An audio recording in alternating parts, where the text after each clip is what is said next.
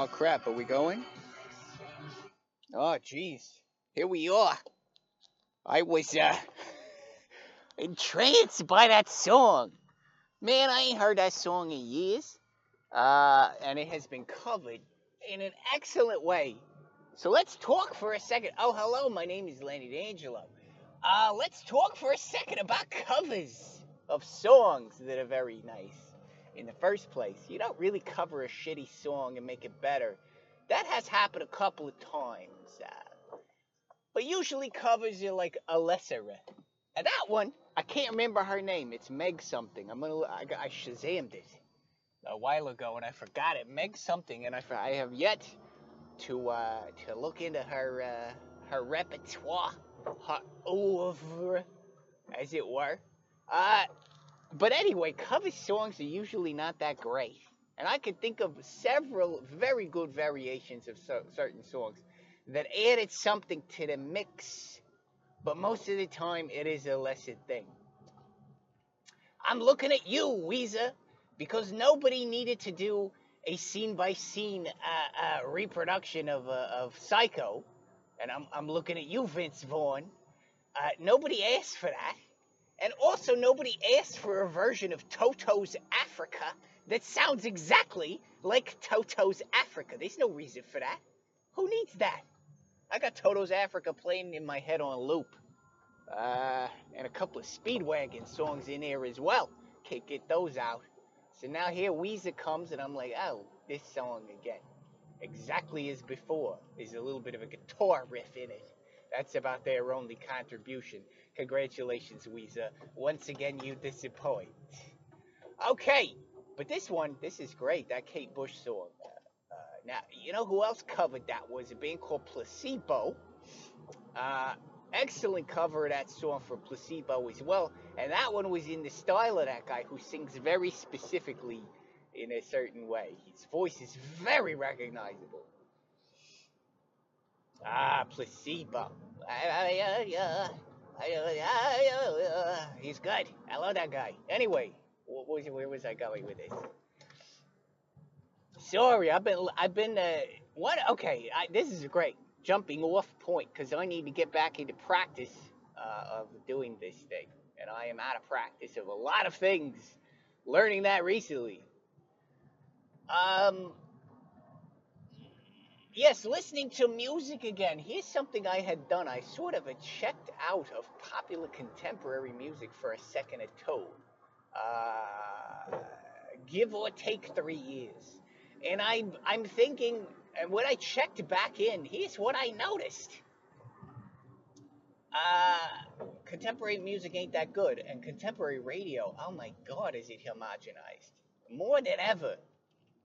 Uh, in New York, we had a couple of rock or alternative or whatever stations. I don't think they were throwing around the word indie yet. Weren't a thing yet. But I don't know. Before radio stations were corporate, and they were all like Jack FM or whatever, or we got out here, or I don't know. They're all part of some conglomerate, and I feel like it's like watching one of them shows on the WB in the '90s that they're forcing their music down my throat the whole time. I don't think this song belongs on Buffy the Vampire Slayer. I think that Warner Brothers wants you to eat it, so they just putting it in your face like an Italian grandmother. Here, have some more. Have some more. Have some Dido. Take some. Here's some Biff naked. Sorry, reference is lost. Uh, here's something we got from the Lilith Fair. Eat a little bit of that. The Lilith Fair song would have been on Charmed, probably not Buffy. Weren't that a terrible show, huh? It's funny, they put that on Netflix. A friend of mine's been watching that on Netflix, Charmed. And they swapped out all the music because they ain't got rights to it anymore on Netflix. Now, Charmed is not worth watching for 5 minutes. Unless for some reason you're a 14-year-old boy in 1982, and then that would have been a paradise. That would have been this jackpot. Otherwise, there ain't no reason to watch Charmed. Charmed and Charlie's Angels are the same concept. And those of you who grew up with Charlie's Angels, who may have been 10, 11, 12-year-old boys, you know what I'm saying. Otherwise, crappy show, man. Anyway, what was my point? Oh, Charmed used to have all this contemporary music in it. Because I think it was on a WB, just like Buffy. The Warner Brothers label was shoving the music in your face the whole time, including, which was the best part. Speaking of covers, oh my God, I'm making a full loop. My thoughts are converging. It's amazing. Speaking of covers, the front man from Psychedelic Furs, and I am blanking on his name. I want to say something. I don't know his name. I can't remember his name. I used to know this. The guy from Psychedelic Furs, everybody knows that band. He started another band called Love Spit Love in the 90s, and they put out, I think, one album, and that album I own. It's in my collection. It's a pretty good album, actually. It's not on that album, but there was a movie that came out around the same time when Love Spit Love was spinning their thing, trying to be a band.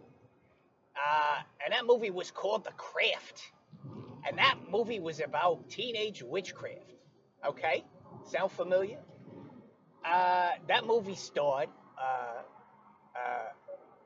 several forgettable people. I don't know, was Liv Tyler? Not Liv Tyler. Who's that other one? Who's that? Gosh, I forget her name. One of them women who was a big deal in the 90s. She looks like Liv Tyler, but is not Liv Tyler. She is a budget Liv Tyler. Before Liv Tyler was a thing, there was this woman, and she was a budget Liv Tyler.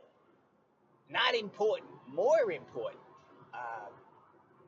Fairuza Balk is in this movie. I don't know how I diverged into this. Why am I talking about this? Fairuza Balk, who's awesome. I could stare at her forever, and not in that way, but because she's so unusual. She is just so unusual. If I ran into her on the street, I'd be like, I don't know what to do. I get you. I'm just gonna stare at you. You're so unusual. She was in a movie when I was a kid that I went to see on my birthday. By the way, on my birthday, my parents usually drop me off at the Cineplex. That was my happy birthday. Go see a movie on us. We were on a budget. What can you do? Fairuza Balk was in a movie called, when she was a child, called Return to Oz, which was a big budget, special effects driven extravaganza. Anyway, Fairuza Balk grew up and made a lot of terrible movies, and this was one of them, and it was called The Craft. And at the time The Craft came out, which may have been a Warner Brothers film, Love Spit Love had their album out, and Love Spit Love did a cover of the Smiths song, How Soon Is Now. That song, is that the song? That just flew out of my head, and I'm not sure that it's correct. That sounds like a Depeche Mode song. I'm pretty sure that's the name of the song. How Soon Is Now, everybody knows that song. Come on, you know it. You know it. If you heard it, you'd know it. Love Spit Love did a cover of How Soon Is Now that was used as one of the theme songs for The Craft, a terrible movie about teenage witches. All right, The Craft was a complete failure, and for good reason, because it sucked. But when Charmed came out, also on a WB, apparently they acquired the rights to that song from Love Spit Love, and they figured, hey, we already used this in a shitty witchcraft-driven thing. We might as well use it in another one. What could go wrong? Ironically, or unironically, or ironically, because that show sucks.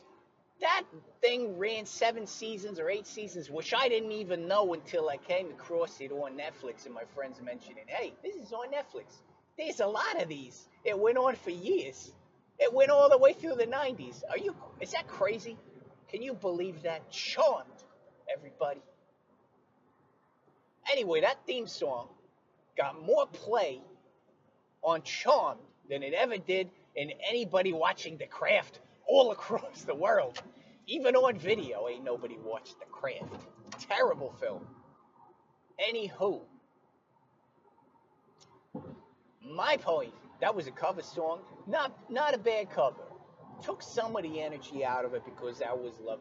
You know, that guy's voice is not high energy, and frankly neither is Morrissey. So interesting that the two of them could compete for a low energy song. Low energy vocals on a low energy song. I am the sun and the air. I will shine as it is. You know that song. Anyway, how soon is now? I know it. I'm sticking with that. Probably off Meet Is Murderer, although I don't remember. And in fact, it may even be a Morrissey song because I can't keep that stuff straight. Far as I know, it's a Smith song, and I think, uh, boy, this is a disaster. I'm off the rails again. Well, hey, back in practice because that's exactly how these went before. Cover song. Oh, check out that new cover song that's circulating on corporate radio of the Kate Bush song, Running Up That Hill. Good song, man. One of the quotes from that song gets me every time. If I only could, I'd make a deal with God and get him to swap our places. Ah, that's deep. Or is it? Maybe it's just sung well. Ah, God bless you, Kate Bush. You also were weird.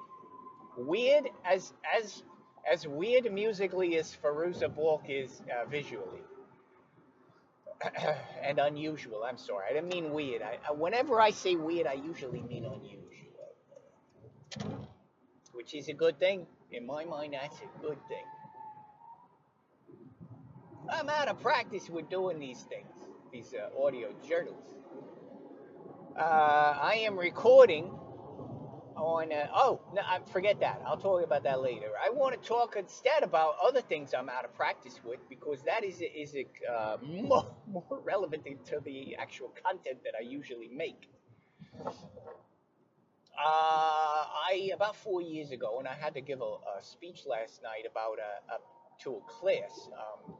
One of my classes is a professional practices class, which is like a bunch of artists talking about their careers and sharing experiences and learning from each other. And I happen to be one of the oldest people in the room. Not that I'm the most successful by all means. There are many successful people in that room who are 20 years my junior. However, I am the oldest, so I have some input about things like time and energy. I know, it sounds like I'm going to make that a bummer, but I didn't make it a bummer. I was just being realistic. About 4 years ago, I had to readjust my life because at the time, I was really burning at both ends. I had a full-time job, I was taking freelance, and I was working on personal projects.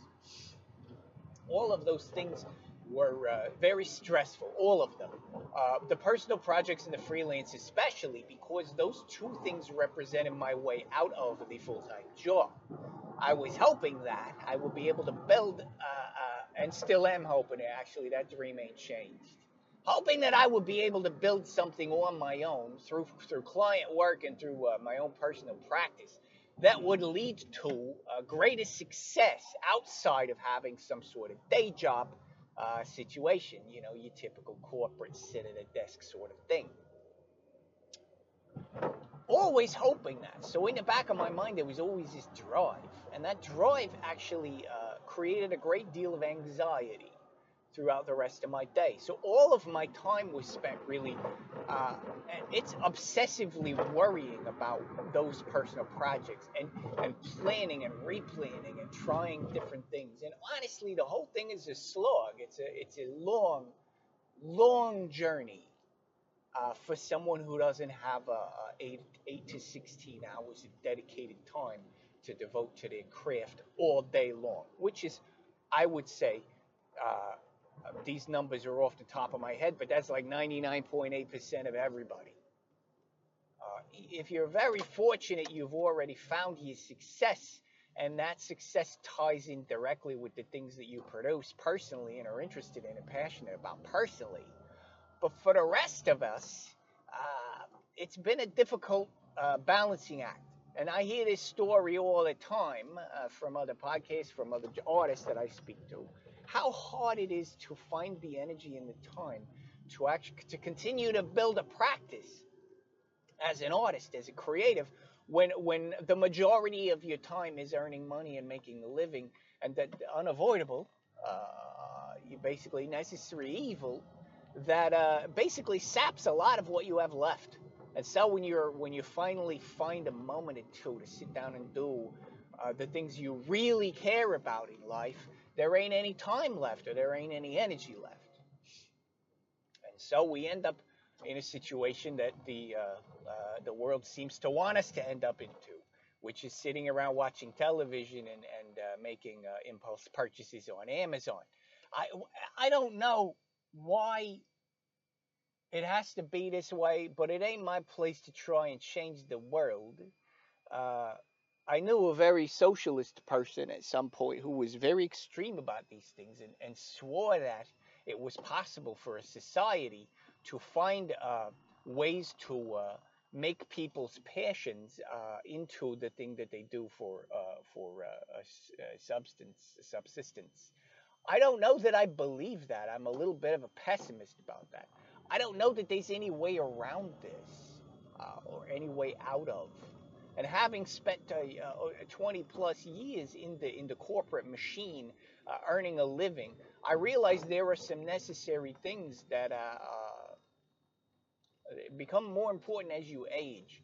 One of them is like investing money so that you can start to build interest, which is a necessary evil because the older you get, unfortunately, the less energy and time you will have to devote. It's just a fact, and it's something that I have you don't like to think about when you're a young person, but it is a unavoidable fact that your health will deteriorate. And I don't mean that in a terrible major way, but it's the truth. It's diminishing returns on his body. Whew. Sounds heavy, right? If you say that to a group of 25-year-olds, they're gonna be like, "Why you being such a bummer, old man?" Because I'm trying to help you. Go ahead. You want to cross in the middle of the street. There's no crosswalk here, but there's a crosswalk about 5 paces that way. But instead, if you choose to dangerously run out in traffic, I will, I defer you to your logic there. Young people, man, I tell you what. I'm trying to help you, right? I want you to think about your 20s as an investment, right? And how am I going to spend my 20s so that I can build the interest, compound my interest for my 40s, 50s, 60s, etc. It's too late for me. I did that with jobs. I got 401ks and whatnot, and so there's money sitting around. It ain't nothing, by the way. Not after, not after what happened a few years back. It ain't nothing, but it's something. And you need to think about that in terms of your body sometimes as well. Your body's diminishing returns. This was not at all my point. Why did I talk about this? Oh, out of practice. Okay, so about 4 years ago, I scaled back on freelance work, and I scaled back on my personal projects because I was noticing that my health was starting to deteriorate. Did I cover this last time I talked? That was just yesterday. Oh, the day before yesterday. Oh, it's all running together, you guys. You guys. It's my YouTube friends. You guys. Hi, guys. Hello, non-existent audience.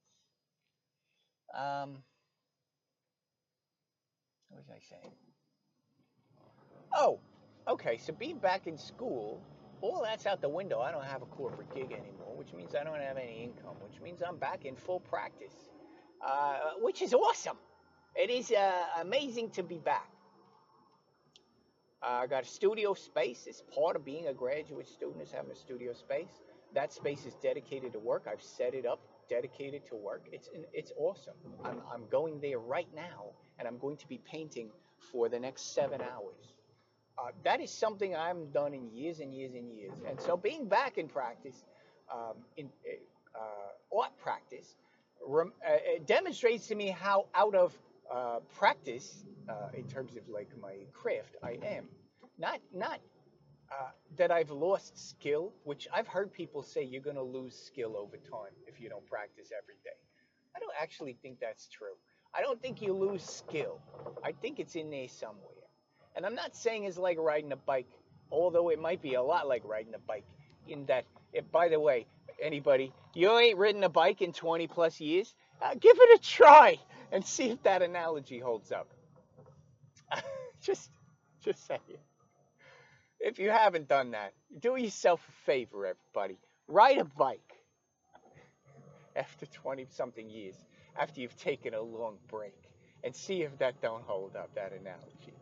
It don't hold up. That analogy don't hold water. But much like making the art, it isn't a fourth. It isn't like you'll never be able to be better at the bike riding. It takes about 45 minutes or so, and you're back to a certain level of competency with the bicycle. And I'm finding the same is true with my practice. I didn't lose any skills. What I had to do was reconnect some pathways in my brain, or maybe it's not a reconnection. It's a little bit like the path is still there. It's a little bit like a path that going through not the rainforest, but more like a one of the like anybody who lives along the eastern United States understands there are lots of forested areas, right? And there's a lot of rain. So the forested areas, they do grow, unlike out here in California, Southern California, where nothing grows ever until it burns down, and then it grows and burns down again. Uh, Much like the path going through the forested area, every season that path will have to be refreshed because the growth returns. The path doesn't disappear, right? Trampled earth doesn't grow the same as other earth. And that's the same way with your brain. I think with these skills, I'm having to get back into practice, and that's been a good experience actually. It's taken me back to through the tundra that I haven't explored in a while, which is bringing back other connections that perhaps were also overgrown. Positive connections. So far, so good. I guess that's all I had to say about that. I had a lot more to say about cover songs and Charmed, unfortunately. But what do you do? This is how I go. This is how my brain works. You guys, you can't edit yourself. You too much. Not too much. Not at first. You can't edit yourself. You just gotta go. You gotta feel it. Sometimes you just gotta talk, man. Sometimes there's a reason why that gotta come out. I needed to talk about Charmed. I really did. By the way, Charmed don't hold up in today's atmosphere. Ladies, you can attest to that. If it ever did hold up, if every female, if every, I don't want to get myself in trouble with this because this is not intended as this is a positive. I'm saying, if every female viewer of Charmed was looking the other way in the '90s, being like, "This show's for me," that don't hold up now. No, sir. The climate now does not support Charmed. And I imagine if you're watching Charmed on Netflix, it's out of nostalgia, a sense of nostalgia. But guess what? They've ruined it for you. You know why? Because it's all replaced with like free music you can get on Spotify. It's terrible. Because I forgot to mention this, all the licenses for that music it's expired, including the Love Spit Love cover song of How Soon Is Now, which was really the tie that binds. That was the glue holding that whole thing together, and it just fell apart. So now they got this very unenthusiastic intro music. And the rest of the music throughout the show really reminds you how much that show sucks. Music is important. And if the movie The Craft had lost the license to all that music, it also would have sucked. But it had pretty good music on that album. The soundtrack is better than the movie. There's a Heather Nova song on there. There's like who else? Friggin' man, I love that album and I've forgotten. I think there's a placebo, not placebo. Uh, Maybe it's a placebo song on there as well. That's all my '90s music stuff. Okay, gotta go. Got it. God, sorry about Charmed. Okay, uh, this is Leonard Angelo. Right.